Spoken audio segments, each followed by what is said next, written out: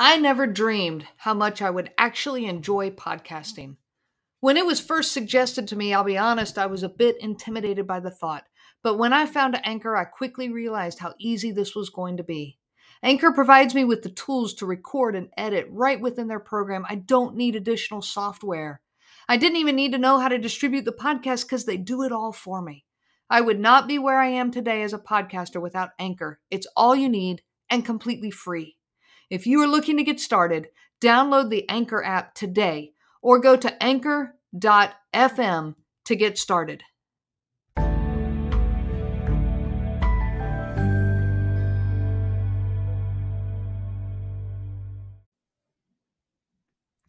The effects of narcissistic control, especially covert narcissistic control, are incredibly subtle and extremely gradual.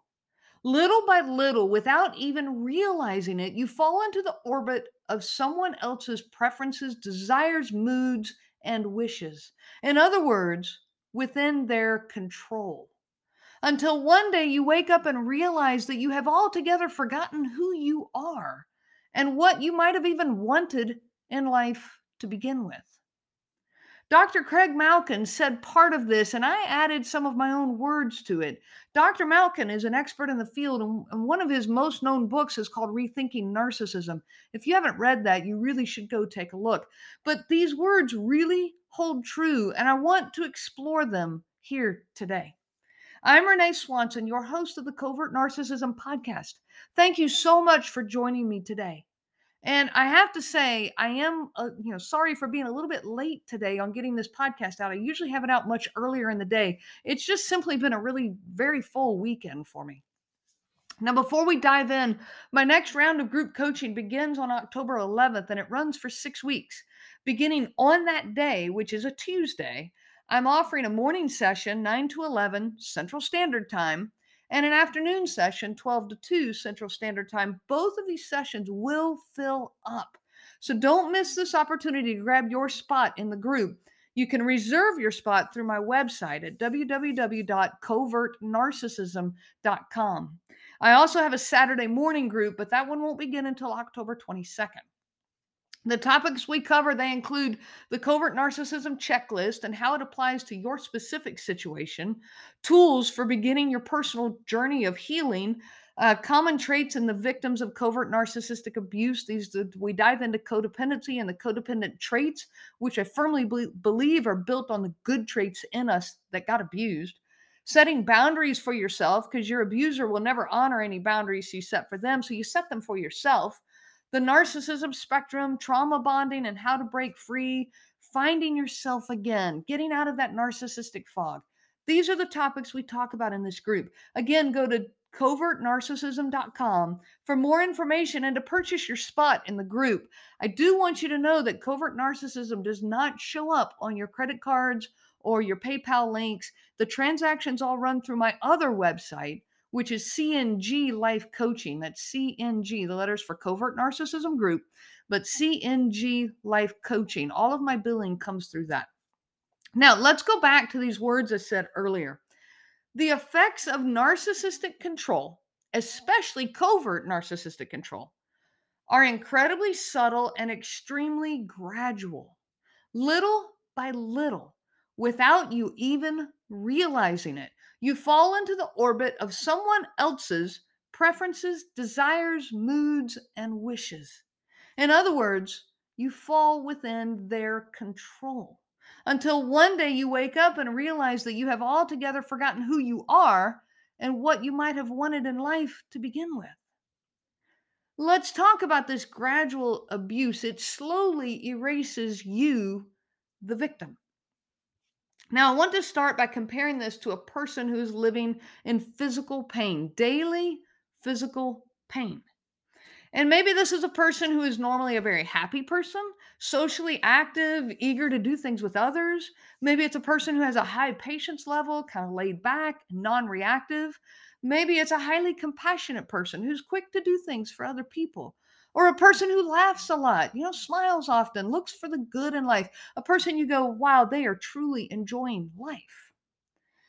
Now, if this person begins to live in daily physical pain, they will become someone that they are not, and they may not even realize it. These positive traits in their life, they just slowly fade away. Especially, this is where I'm talking about gradual pain, pain that is building gradually over time. And their smile is gone, or at least it becomes tainted, like it's fake and easily seen through by those that know them. You kind of see through the pain or through the smile and know that they're in pain. They might start isolating themselves and begin to kind of suffer alone and in silence. Their patience level's gone. They might become surprisingly reactive. They simply don't seem to enjoy life anymore. And it's very understandable and hopefully short lived. Daily pain wears you down and it slowly and gradually erases you. Think of a time in your life where maybe you have dealt with, daily physical pain, an injury, a broken bone, maybe you threw your back out, migraine headaches, maybe you had surgery, you're in recovery. These are the kind of things that I'm talking about. I'm actually dealing with some of this right now in my own life. I have both endometriosis and adenomyosis. And these have been a part of my life for over 30 years now. And both of these are incredibly painful, but it didn't start that way. It's not been bad actually for most of the time, and it's been kept under control. Sure, my pain level would elevate at times, but for the most part, it's been very manageable and has not interfered with my life. But in the last year, this has really truly changed. We have now reached a whole nother level of pain. And it's daily, or at least almost daily, and it's greatly interfering with my regular life. I do get a break in the pain every now and then, but not for more than a day or two.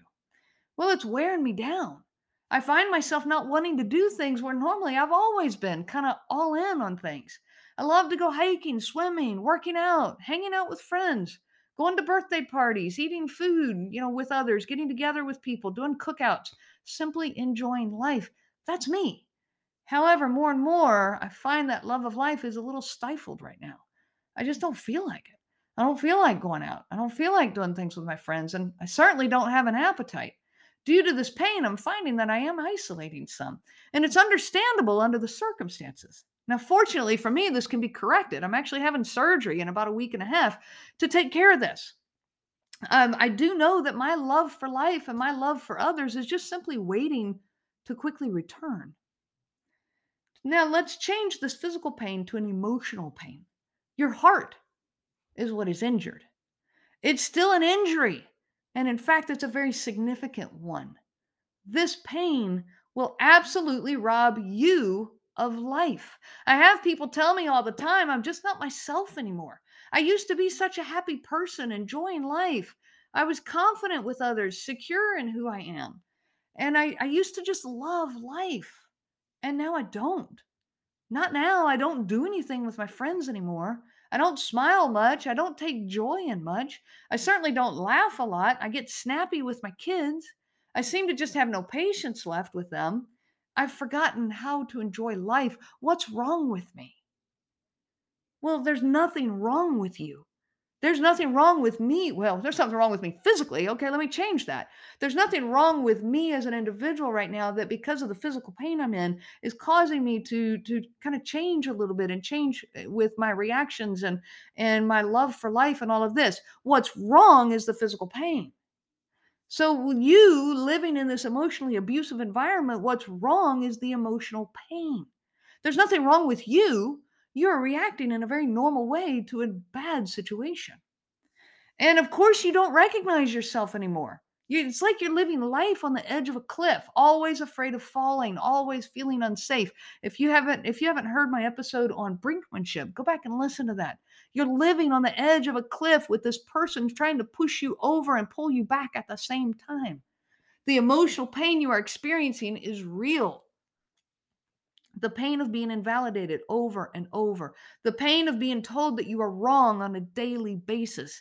The pain of not being allowed to be you, to enjoy life, to relax in life, to trust your loved one even inside of your own home. You can't trust them to even be kind to you, to be understanding, to be on your side. No, they're actually actively working against you. And this really hurts. This is daily pain. So, of course, it changes you. Now you have outbursts of yelling because the tension is built so high inside of you. Now you have an anxiety level maybe that's off the charts. You've lost your love for life because you're simply surviving every day, trying to make the most of it. But you lose your interest, you lose your desire to spend time with your friends or to work on your own hobbies. Things you used to love, you just don't care about anymore. Maybe you get short with your kids, finding yourself to be quick to anger. You lose your own character. You're becoming angry and reactive. I'm telling you, there's nothing wrong with you. This is happening because you are hurting. Let me ask you, if you were battling cancer and living in daily pain, would you question what is wrong with you? I mean, you know what's wrong with you. You have cancer, you are in pain. That is what is wrong with you. But would you ask, well, what did I do that brought all this on? Or would you wonder if this is all your fault? Would you just smile through the pain and push through and enduring all of it alone with no help, no self care, no self compassion? Would you just say, well, this is my burden to bear and no one else would understand? Or would you lean on others and let those close to you help you as a victim of cancer? Would you join support groups for cancer victims? Would you allow yourself the space to be afraid, insecure, in need of help? Would you give yourself more care than you're doing right now with the emotional pain that you are living? Accept that you are experiencing significant emotional pain from deep emotional injuries. What is wrong with you? Just like what is wrong with you would be, my answer is because you have cancer and you're in pain. What is wrong with you is because you are being hurt and you have pain. Give yourself the love and care that you would if you were battling cancer. I recently read a meme. I just want to share it here real quick. It said, true self care is not salt baths and chocolate cake. It's making the choice to build a life that you do not need to escape from. Let that sink in a little bit. When you are with a covert narcissist, the effects of this type of abuse are so subtle and so gradual. It's like a cancer that builds ever so slowly. Let's go back to the analogy of this pain I'm having in my side. This pain did not come on all at once.